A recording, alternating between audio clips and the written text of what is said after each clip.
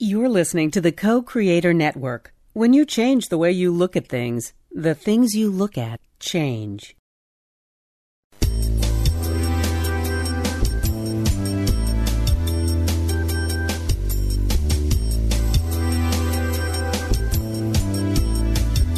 Good afternoon. Welcome to Why Shamanism Now, a practical path to authenticity, with your host, Christina Pratt, Director of the Last Mask Center for Shamanic Healing. She's talking about how shamanic skills can bring us to physical, emotional, mental, and spiritual well-being, especially when nothing else can. Now, here's your host, Christina Pratt. Welcome, everyone, to Why Shamanism Now. This is your host, Christina Pratt, and I'd like to begin our proceedings here today by calling in the helping spirits to be with us. And so I call out first to your ancestors and to mine. I call out to those people who met the challenges of their time in a good way and have this great legacy of all that is good and true and beautiful in our ancestral lines to offer to us. I call out to these ancestors and ask them to help us to make connection with them, so that they can assist the living in doing what it is that we are meant to do, to create a world that is worthy of those who are coming. And I call out to these ancestors to be with us from their many, many, many different cultures, different times, different ways, to be with us here to help us in this time of such potential and great diversity. I ask these ancestors to help us to recognize this time as a time of great potential, our diversity as a source of great creativity, and let us not find ourselves in a failure of imagination. And I call out to those ancestors who are not inhuman in form, but were here on the planet long before there was ever a human, and will be here, I'm sure, long after. And I call out to those helping spirits, those spirits of the land, and all the different forms of life here on earth. I call out to these spirits to help us to find our way, to be better at being our part in that great web of life, to do what is really our responsibility to do, and to do it well, and to do it with heart, and to do it in a way that all other life is happy and joyful that we're here, that life can enjoy our songs and our prayers and our blessings and be glad for those humans. And I call out to all of these ancestors, human and non-human, to come and gather round us here today and to help us. And as the helping spirits are gathering around us, let us draw our awareness from wherever it might be into our heads. And with the next breath, from our heads to our hearts. And with the next breath, from our hearts down to our bellies. And let's take a moment and do one thing, which is simply to touch the earth for a moment and give thanks for this day. Thanks for all that has been in your life that has brought you to this moment, all that is and all that will be. Let your gratitude begin to move in your heart for life, for beauty, for wonder, for diversity, and for the generosity in this dreaming that anything that needs to change can be changed as long as we are still breathing. We give great, great gratitude to the earth for her dreaming that brought life as we experience it to the face of the planet. And with this gratitude in our heart, let us move our energy down through all the layers of the earth into the very center of the earth and anchor ourselves firmly there, that we might choose to be grounded deeply in this energy that renews and restores, this energy that is the potential before it rises to the face of the earth and becomes all of this abundance that we all share and that we all need for life. Let us connect down to this energy that rejuvenates and nourishes, that is still, that is dark, and that is silent. And let us draw this energy up as we draw up fresh water on a hot day. Let us draw this energy up into our being, into our day, into these proceedings. And let us use this energy of the earth to be better at being grounded and present. And in our groundedness and present, let us begin to understand where it is that we do stand in life, what we stand for, and to build a sense of home and community around that, and to do such in a way that we open to the other, that we invite the other in, that the other might challenge and provoke us into truly becoming the men and the women that we are destined to be. And as we draw on this energy of the earth to create a sense of hearth and home and belonging and connection, let us become more connected with all the parts of ourselves, better able to be connected with the environment around us, and connected ultimately with the spirit world. And may we be blessed in this day to have at least one moment of feeling ourselves in that great web of life, in that oneness. And may we take our right relationship with ourselves from that oneness. And from that right relationship with others, right relationship with our environment, and right relationship with the spirit world. And let us draw this earth energy up from our belly to our hearts and our hearts to our minds, and let us rise with it up and out through the sky and the atmosphere, out into the cosmos, past all the heavenly bodies, all the way to the highest power of the universe. And by whatever name you know this energy, in whatever way you conceive of it, if you have no name for it, reach it, connect to it, see yourself in it and it in you, and draw this energy down into yourself, into your day, into these proceedings. And in this way we call in the energy of blessing, this essence energy that is all around us. We call in the essence of protection, of generosity and commitment and devotion. We call these energies in. We call in the benevolence and all the wisdom of the cosmos.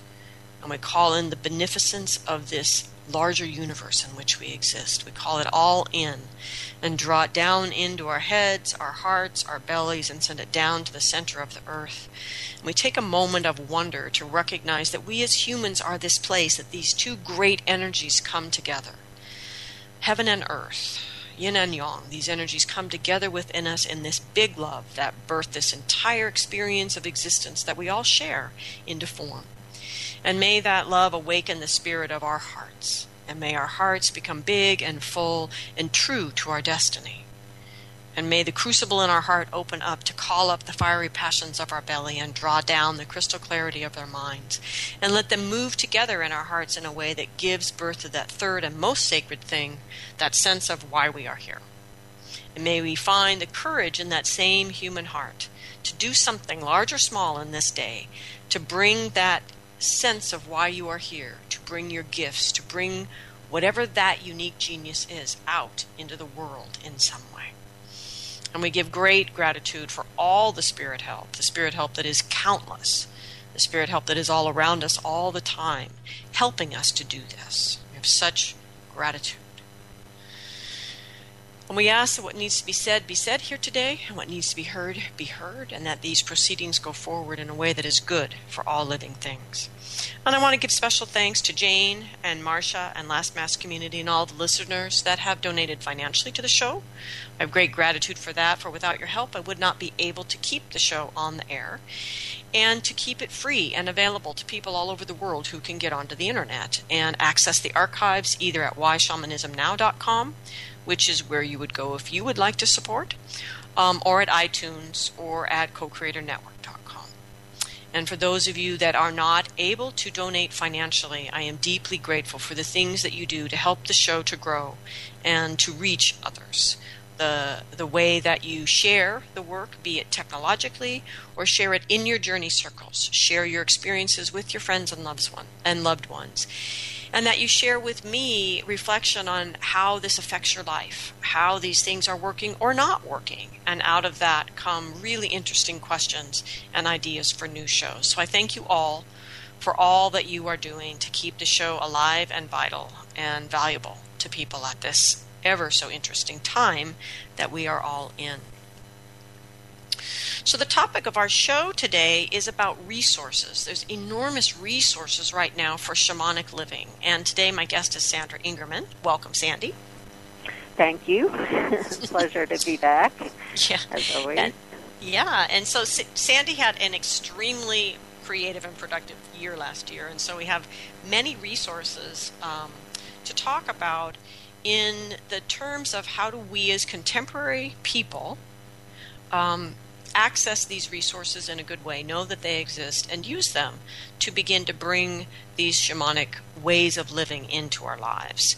So for those of you that don't know, Sandy is an author and teacher and licensed therapist who is recognized internationally for addressing the needs of our times directly by bridging ancient cross-cultural healing methods with our modern culture.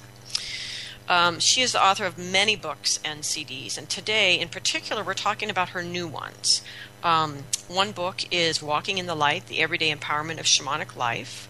And then there's another book which she co-wrote with Lynn Roberts called Speaking with Nature, Awakening to the Deep Wisdom of the Earth. And also there's a CD that we'll talk about with taiko drumming on it.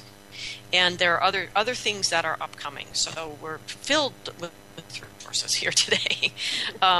Sandy teaches workshops internationally on shamanic journeying, healing, and reversing environmental pollution using shamanic methods. And she has been writing a monthly newsletter, Transmutation News, for 15 years now, which goes out to over 8,000 people, perhaps even more now. No, it's 15,000. Pardon? It's over 15,000 now. Yeah. Oh, it's huge. If you would like to get access to any of these, the many things that we're talking about today, you can go to Sandra Ingerman, SandraIngerman.com. Just in case we run out of time at the end of the show, I do want to mention that she will begin her second teleconferencing course, this one entitled Shamanic Journeying for Guidance and Healing, and it's an immersion practicum. And this is going to begin in February with the free introductory call at the end of this month, January 31st. So we also have previous shows with Sandy in our archives at whyshamanismnow.com. So we are not live today, but you are certainly welcome to email me questions at Christina@lastmasscenter.org, and I will forward whatever seems appropriate to Sandy if you need me to do that. So, Sandy, again, thank you. I know you're really busy right now, so thanks for being here. No, it's my pleasure. So I want to talk about these new resources that you've created and co-created with others over this past year. I think more and more and more, at least relative to when I started in shamanism, I think that more and more people who are alone and often really far-flung places are finding the courage to just pick up these resources and begin. And, you know, in my time, everybody needed a buddy. You know, it's like we had to get to the classes. And there's nothing wrong with that. I just feel like right now there's this kind of explosion of people who are willing to just sort of hitch up their britches and jump in. And I think partly it's because of the resources that are available that just weren't available 25 years ago. I mean, it's not even that long ago, but they just weren't available. Yeah. So... Yeah, and so go ahead. Go ahead. Well, for me, I think that what really drew me to creating more resources and then going into, you know, why people are looking for more resources. You know, I grew up in Brooklyn, and I was a really happy kid when I grew up. I had a really deep love for nature. And as I grew up, I just witnessed so much suffering around me. You know, people, I grew up in an immigrant neighborhood in Brooklyn, and, you know, people were just sad and depressed and in a place of despair in trying to survive. And in my own life, besides my love for nature as a kid and a love for life and excitement about trying everything new possible, I also had 3 near-death experiences that took me to numinous places where I experienced places of oneness, unconditional love, and joy, and what it means to be a human being. And so I think that between my numinous experiences that came from my near-death experiences and also growing up in the 60s where there was lots of experimentation with mind-altering substances, and I had some really amazing experiences with that, I found that it became harder and harder in my life to bridge the joy and the meaning and all we could do here as human beings with so much of the despair that I was seeing around me. And I also felt really powerless to create change, like when I was demonstrating against the Vietnam War and supporting the vets but not supporting the war, and seeing that my actions didn't create any kind of change. I moved into a place of depression, of realizing that I can't do anything in this lifetime to create any positive change.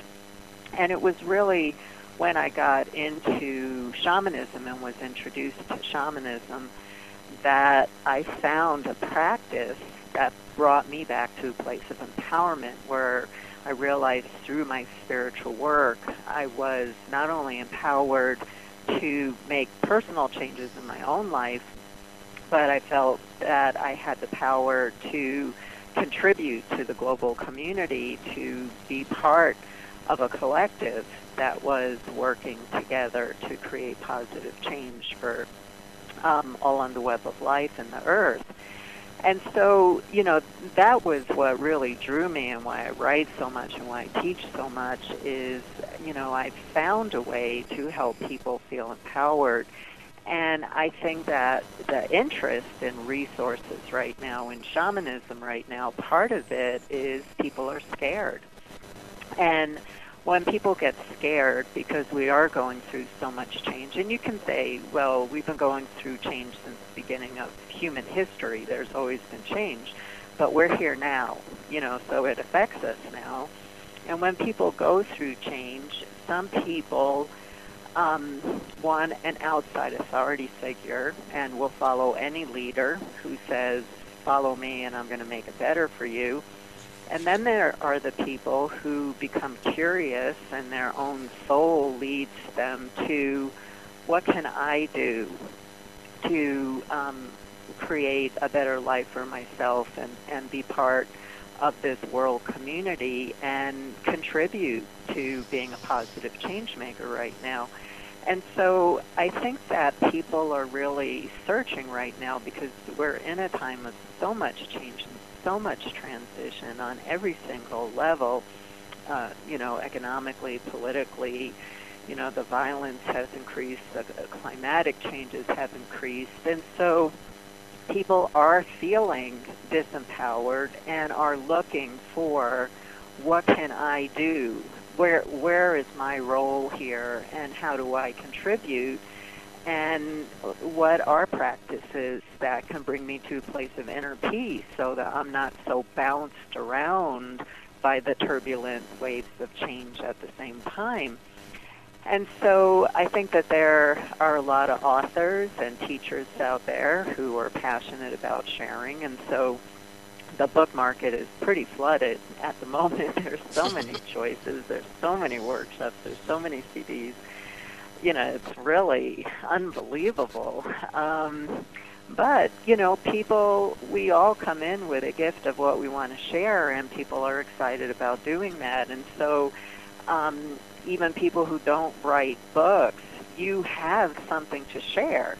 And so I think a lot of people are seeking resources right now to see where their piece of the puzzle is.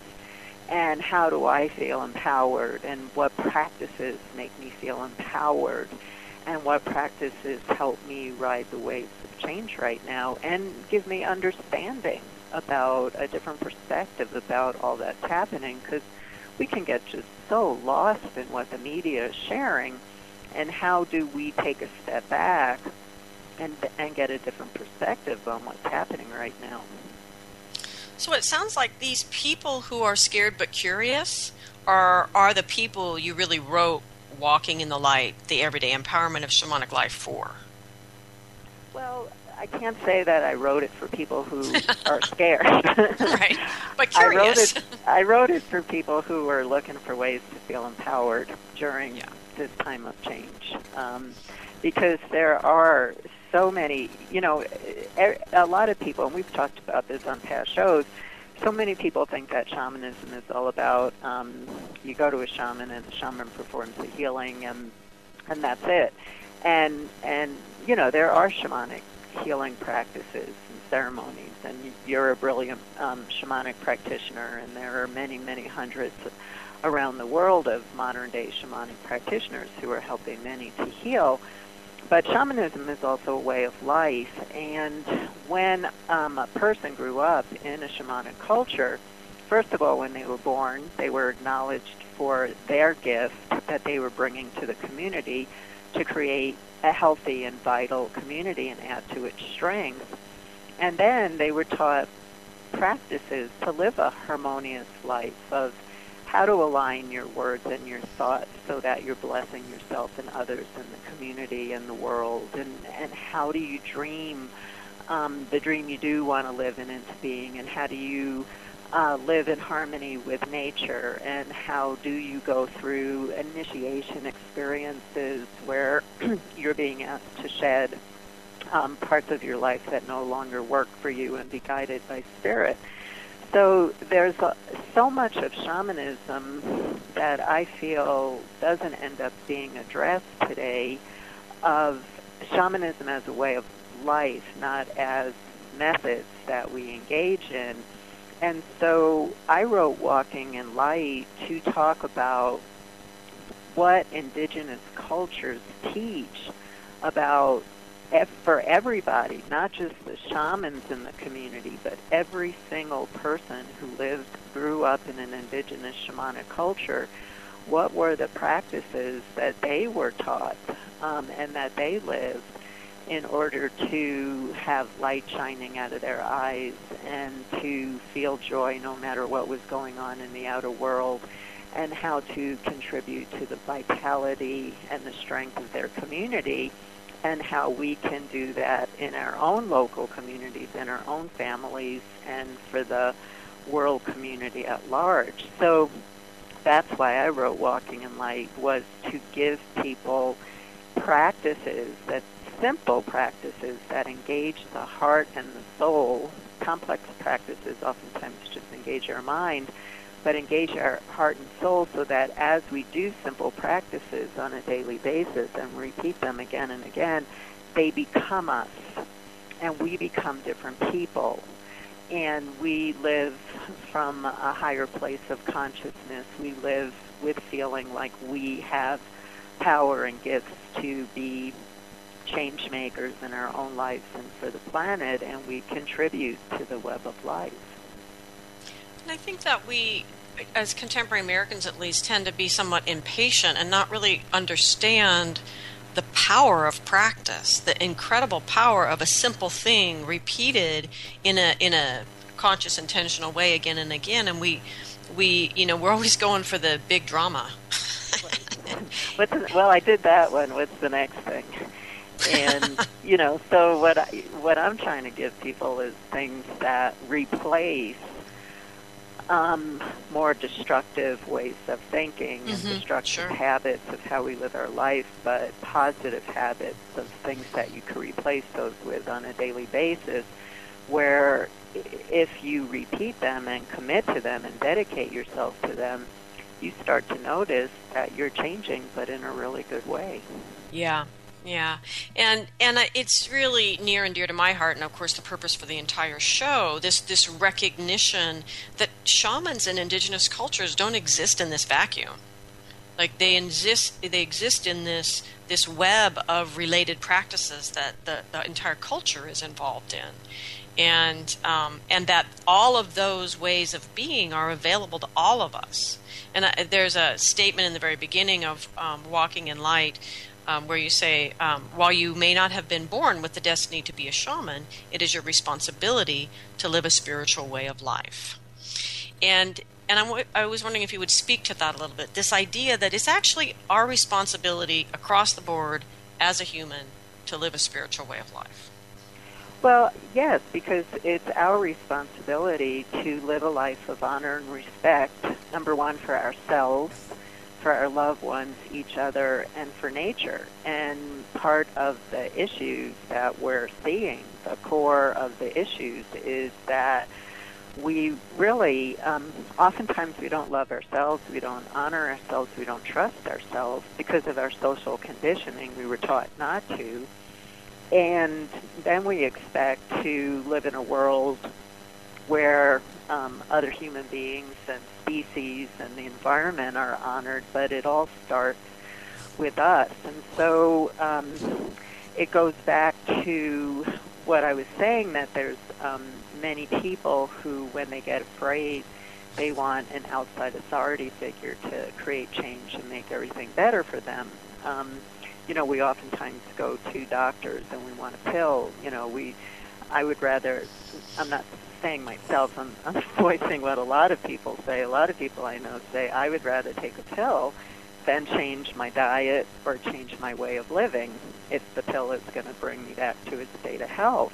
And that's the culture that we live in. Give me something that will change my life, but I don't have to do anything. And if we look at what's happening in the collective right now, the collective is unraveling because that way of living, of always looking for some external fix, isn't working. It's not working.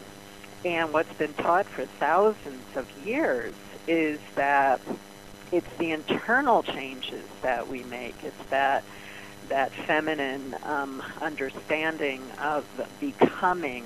And it's not being passive. It takes a lot of action in your own life to make changes so that you become a more evolved human.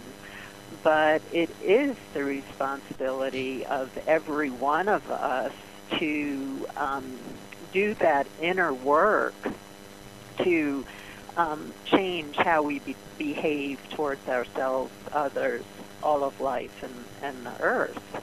And, you know, it's really amazing. You know, I live in Santa Fe, which is a very conscious city. And we talk about New Mexico as the land of enchantment. But recycling is not real big here. Like my husband and I, where we live in the city, you could do some recycling. But where we live, we have to drive a half an hour to recycle. And yet, in a conscious city, everybody talks about wanting to see a healthy environment. But yet, simple actions, it's amazing how many people I know who don't recycle. And it's just one point of many of we all want to see change, but how much are we willing to get involved in making that change happen? And with is the change happens within us, where it's not external, like going out and recycling, although that is necessary. You just can't be a meditator and not recycle. You know, you have to, you know, you can't only do spiritual practices and then go out and dump chemicals into the earth. We have to learn how to bridge both working spiritually and taking right action towards the earth and others, but within. And that is our responsibility, and that's why we're here.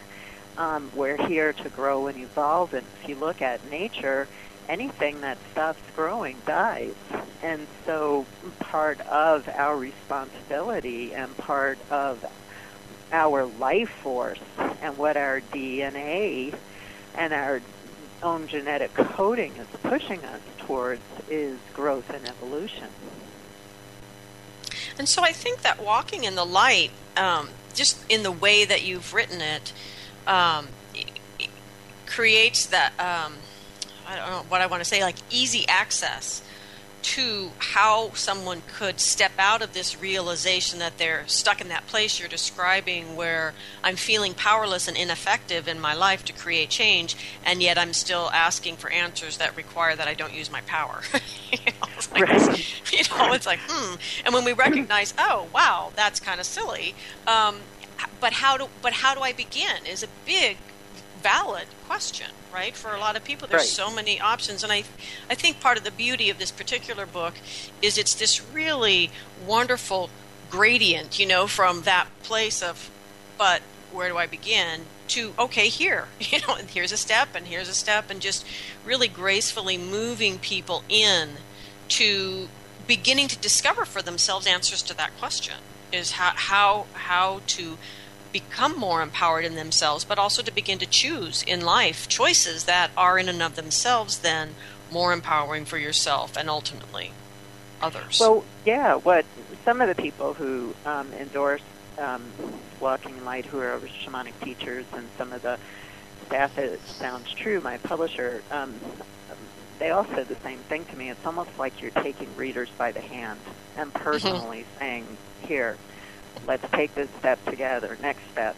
And it's not just for beginners. It's also, I think, for practitioners who've been working for a long time who actually forget to bring consciousness into the simple practices, because we can also get lost in the habit of doing things without bringing consciousness into it. So I also try to remind in the book, I try to take beginners, I take their hand and take them step by step, and I tell advanced practitioners, take a step back and reflect on, are you doing this work and how are you doing this work?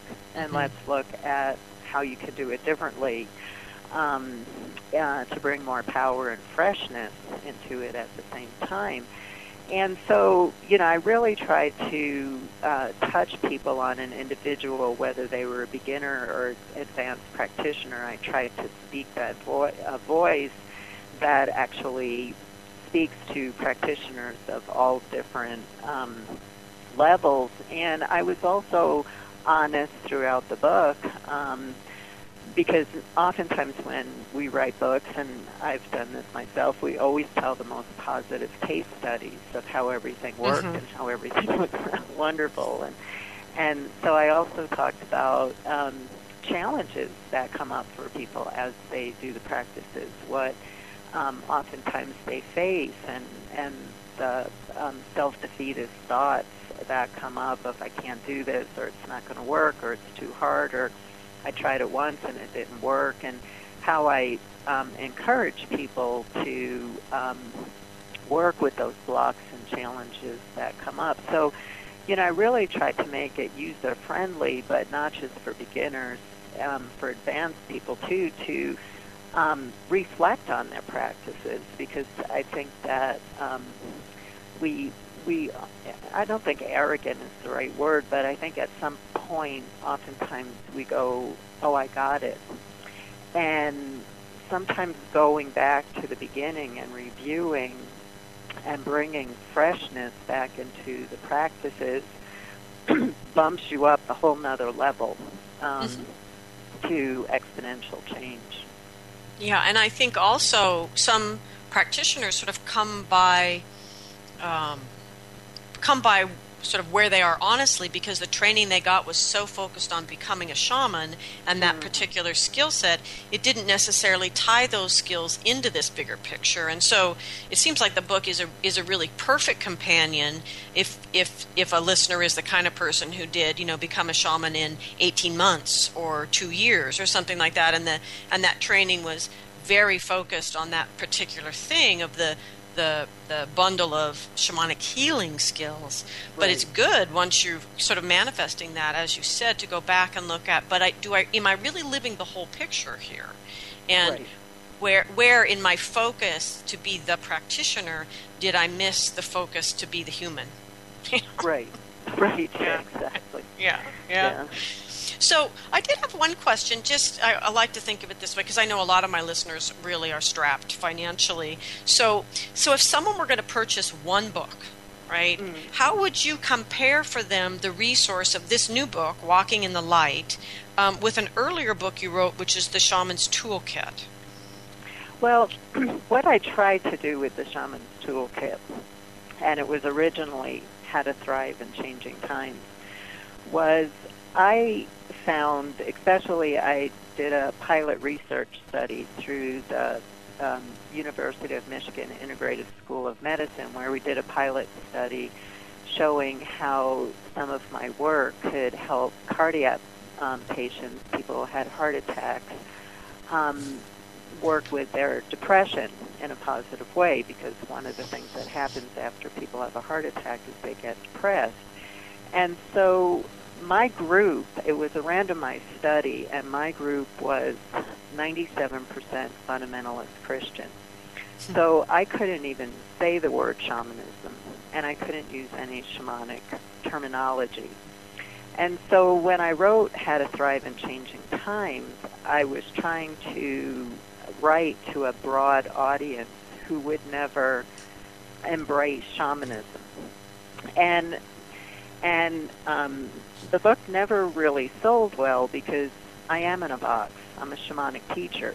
So to try and sell a book to a non-shamanic community, it didn't do that well, and so my publisher decided, well, let's try changing the title to The Shaman's Toolkit and put Sandra back in the shamanic shelf again. But the book doesn't have one word about shamanism in it. It really was written for a non-shamanic community who doesn't want to hear about spirits or working in any way similar to that.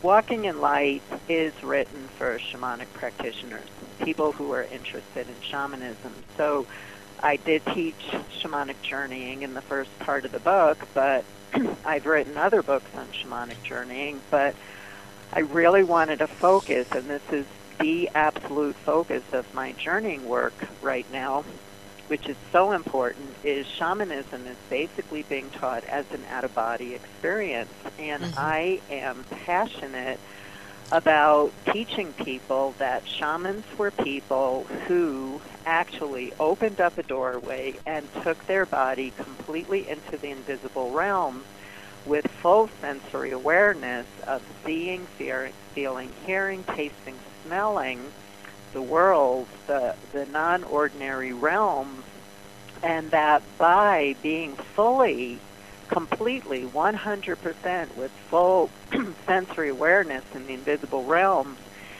that was where they had the power to bring back so much healing from those realms. And I don't believe that that's being taught today. People are watching their journeys like movies and TVs programs, and so they're not being able to actually bring through the invisible power of the invisible realms because, again, they're being too passive. So I try what I'm focused on in the last few years has been on getting people more active in their journeys, not just only using their senses, but physically active, dancing and singing and drumming and rattling, which is what shamans did throughout time. So that's a big part of the book. That's almost a third of the book, is teaching people how to journey, but with full sensory awareness, how to get more engaged in their journeys so they have more potential to work with the spirits in a deeper way. So this book is really focused on students who want to learn about shamanism. So about the first third of the book is really going deeper into teaching people about journeys than I have done before, and then moving into how you can incorporate and integrate your journeys with living a shamanic way of life and bringing simple practices in. And of course, every chapter has journeys where you can work with a helping spirit and embrace your understanding of what helping spirits are, that they're not just power animals or teachers, but helping spirits can also be earth, air, water, fire, the sun, the moon, your helping ancestors, the spirit of the land where you live. So trying to get people to broaden who they work with as helping spirits and asking for questions and guidance and understanding of how they can deepen their shamanic way of life. So this book is really focused for a shamanic community. And so it's a very, very different book in that way from How to Thrive in Changing Times for the Shaman's Toolkit. Well, and it sounds then like this this passion right now for this embodied journeying is probably part of what's behind your inspiration for the taiko drum CD. Well, I've been studying taiko drumming for about 7 years. Yeah. And I'm not the best taiko drummer, but I've been studying for 7 years, and I just love it. I mean, number one, I love to drum, and but I just love working with taiko drums. The vibration, I can go into my taiko class feeling terrible, angry, despair, feeling fluey, or whatever's going on, and I pick up those drumsticks and we start to drum it. And I am just so filled with power. And so what happened is there is a local taiko performance group here in Santa Fe, and I take classes with them. I've chosen not to be a performer because my whole teaching career is about being in front of an audience, and this was something I was doing for myself, not because I wanted to perform. And I said, what do you think about doing a drumming CD for journeying? And they didn't know what journeying was, and I had to explain that to them. It was a separate part of my life. They weren't aware of my reputation in the world, and they said sure. And I asked Sounds True if they would be interested, and they said sure. And we worked together. Again, taiko drumming is very complex pieces and rhythms, and shamanic journeying, you're trying to go for more of that monotonous trance-like state.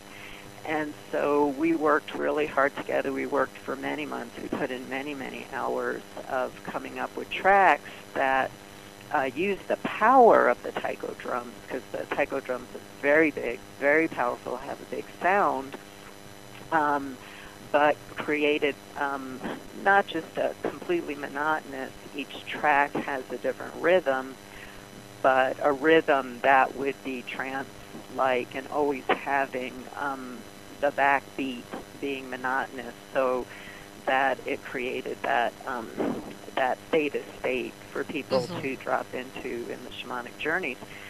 So we worked on this forever, and then we had to do the mixing of the tracks and making the master. We did everything. We did the recording, the mixing, the mastering.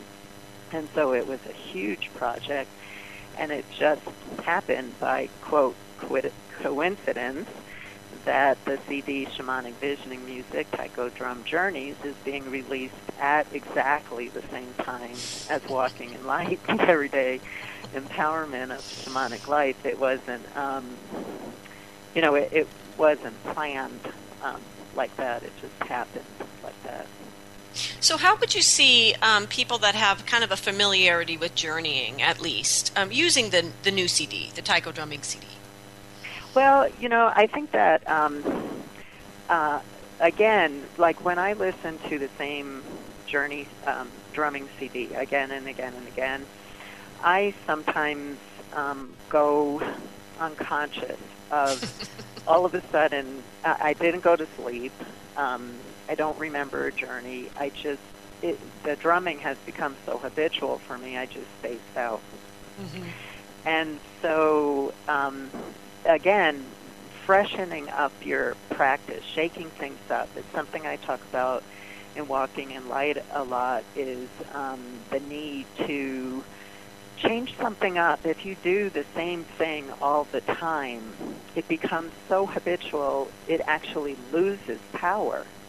And you have to change how you prepare and change something in what you do so that you fully engage in the process again.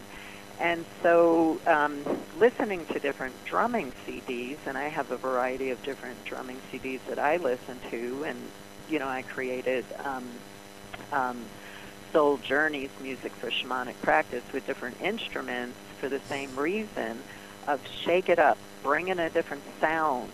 And with that different sound, it takes you deeper into your journey state, because all of a sudden you're listening to music that was unexpected. You didn't expect that instrument in Soul Journeys, or you didn't expect that rhythm or the sound of the odaiko. And how does the odaiko, which is the huge drum that's used in taiko drumming, how does that reverberation in your body change your journey experience? So, it's just important.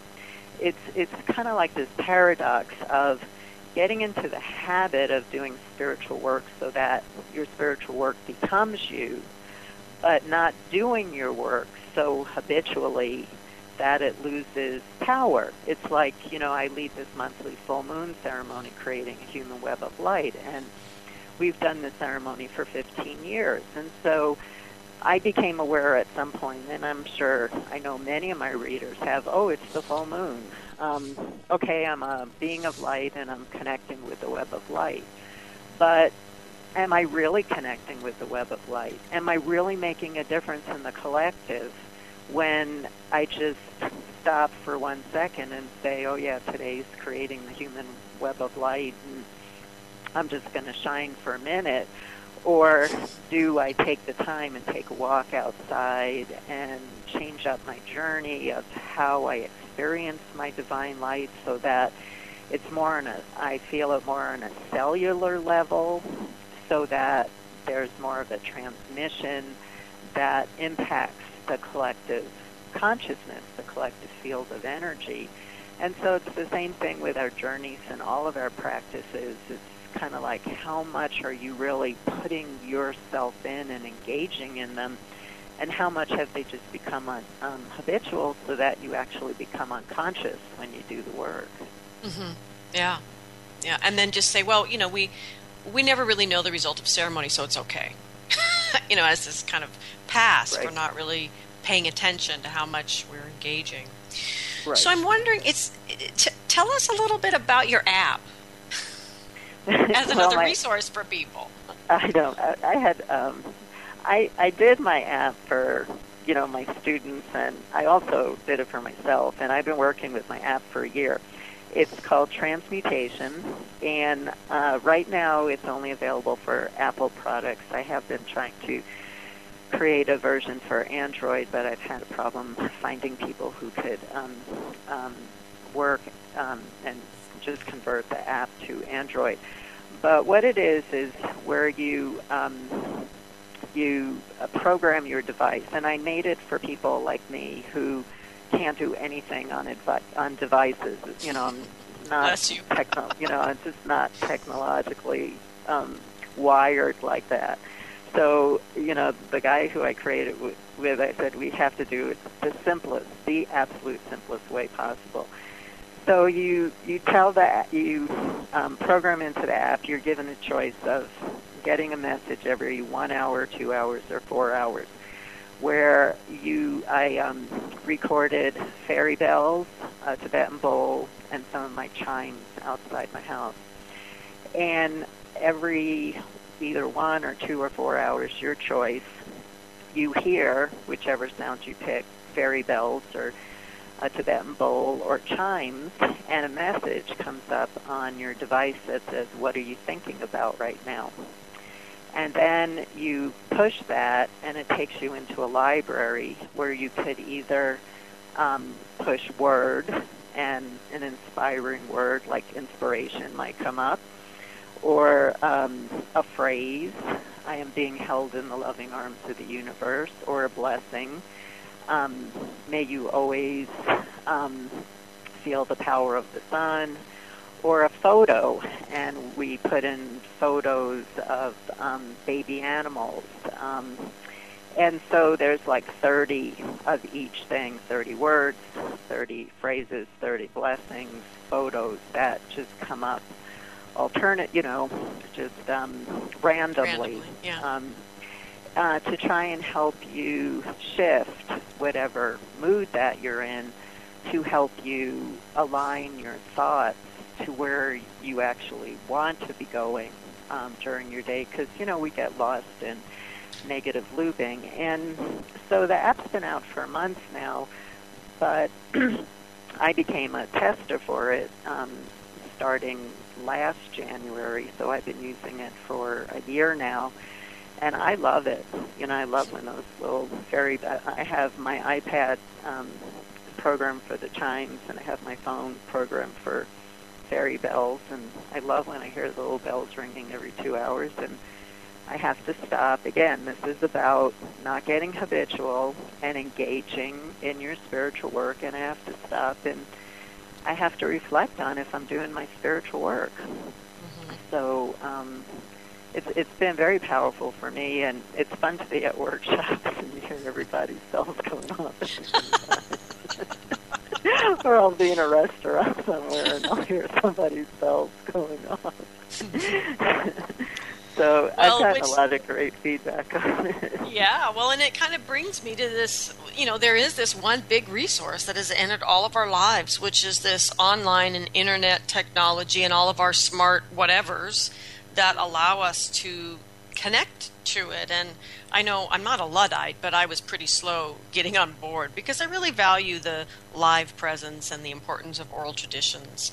And even though I step, really carefully with using this technology, I have to admit that I get the most amazing emails from listeners who have used the radio show to do things I never imagined could be done. I just had no idea people could make all of this happen in their lives from, podcast. I mean, I just couldn't imagine it. And so I'm honestly really kind of humbled and shocked on a regular basis. And so, I think there's aspects of shamanism that really do lend themselves to this technology that's developing right now because, well, shamanism a lot of it happens outside of space and time, and it functions very powerfully, often at a distance. So all these things, I don't know, they kind of work. I mean, do you sense a shadow side in our moving forward with this technology? Well, for shamanism? Of course, there's a shadow side to everything. Yeah. I think, again, there is something that can be lost from not actually sitting in a physical circle and, doing the work and taking the time to really engage, fully in the work. I found the online courses to be unbelievably powerful. I taught a few through Sounds True, and then now I'm on the next to the last teleconferencing session for my course through the Shift Network. And one of the things I'm doing differently on this teleconferencing course with the Shift Network that I had never done, I've never done this before ever, so it's just been an amazing experience, is I lead these virtual ceremonies that go on for 20 to 30 minutes. And I guide people. We do fire ceremonies for bringing our dreams to the fire, for releasing blocking beliefs. We've done healing ceremonies where I alphabetically have half the group lie in the middle of the circle while the other half brings through the power of their helping spirits to perform a healing. But, we go step by step. We start with the cleansing. We start with meeting together at a special place.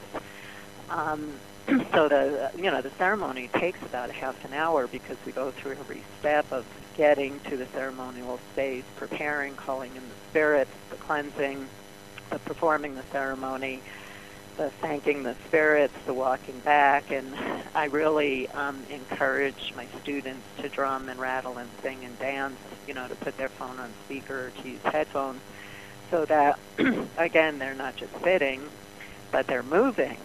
And because we have a Facebook forum and so many hundreds of people are share, most of the group is singing, dancing, rattling as if they're at a ceremony. And the power, I vibrate for days after these ceremonies. I mean, the power has been extraordinary. And so it's really taught me that we really can perform powerful ceremonies where we're not watching them like a movie again, which is the shadow side of any shamanic work, but fully engaging body, mind, and spirit, working together with people all around the world. Not everybody can listen and engage at the same time because some people need to listen 2 days later because of their work schedule or because of the time of day that the call is going on live, but it doesn't matter.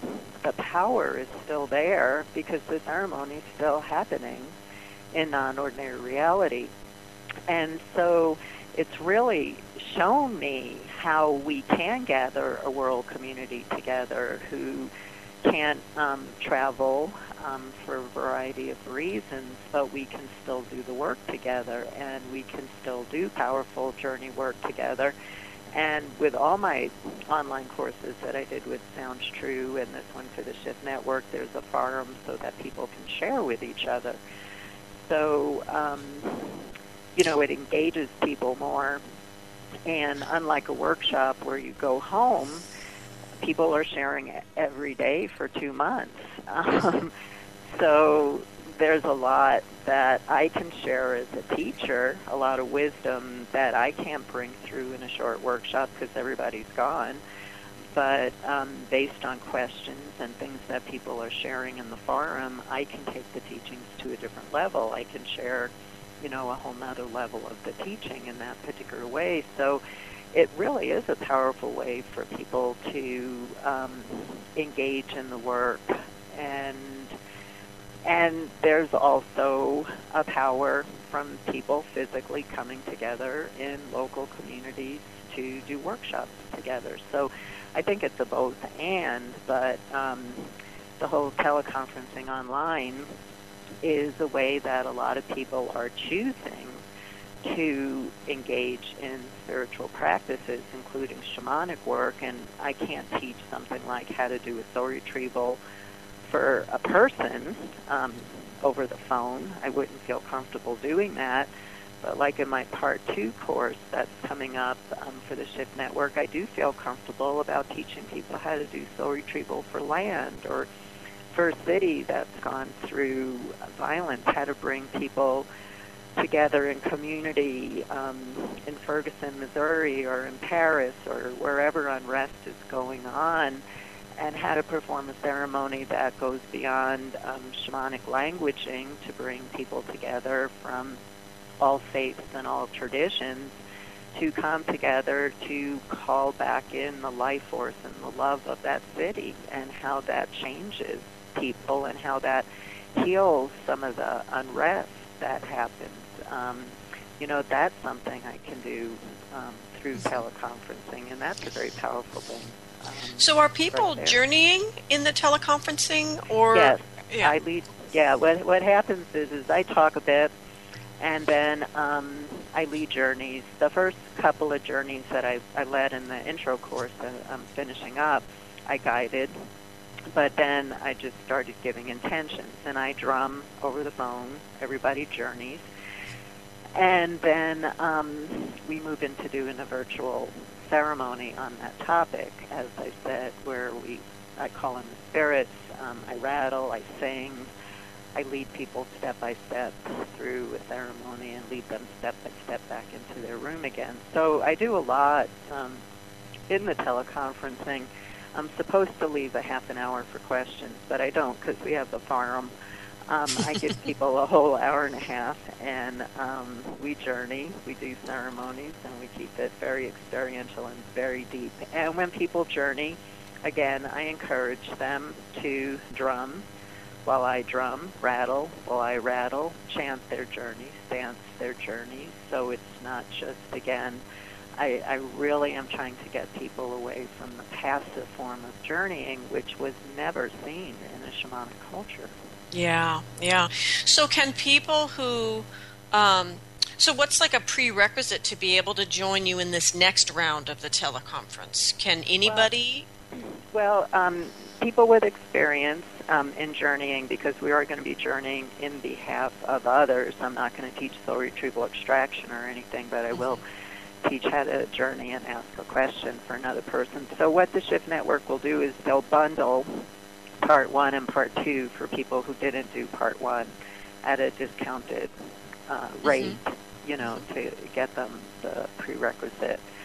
And on an individual basis, people who don't want, to get the Part 1 but have a lot of experience with journeying, the Shift Network will help them, register for Part 2. But because of the ceremonies that I did, and because I'm constantly going to be referring back to Part 1, we're trying to get people to do a discounted bundle. So when I say, remember when we did the fire ceremony in session 3, everybody knows what that fire ceremony was. Yeah. Well, Sandy, this is very exciting as you're pioneering here for all of us. Thank you for all of these wonderful new resources that have burst onto the scene this year. And thank you for joining us today. Yeah, thank you, Christina. And as always, I want to thank you for all the brilliant work that you're doing, because I am constantly hearing about your show and constantly hearing from people how much they get from it. I see it on Facebook. I hear about it at my workshops and in emails and on Yahoo groups. So you really are making a very big difference. Thank you, Sandy. It is amazing, isn't it, this technology? Yes. I never thought, Well, thank you, Sandy. Thanks to your ancestors. Thanks to those who hold us well. Thanks to the earth below and the sky above and the hearts we all share that unite us. Thank you, everyone. Have a great week.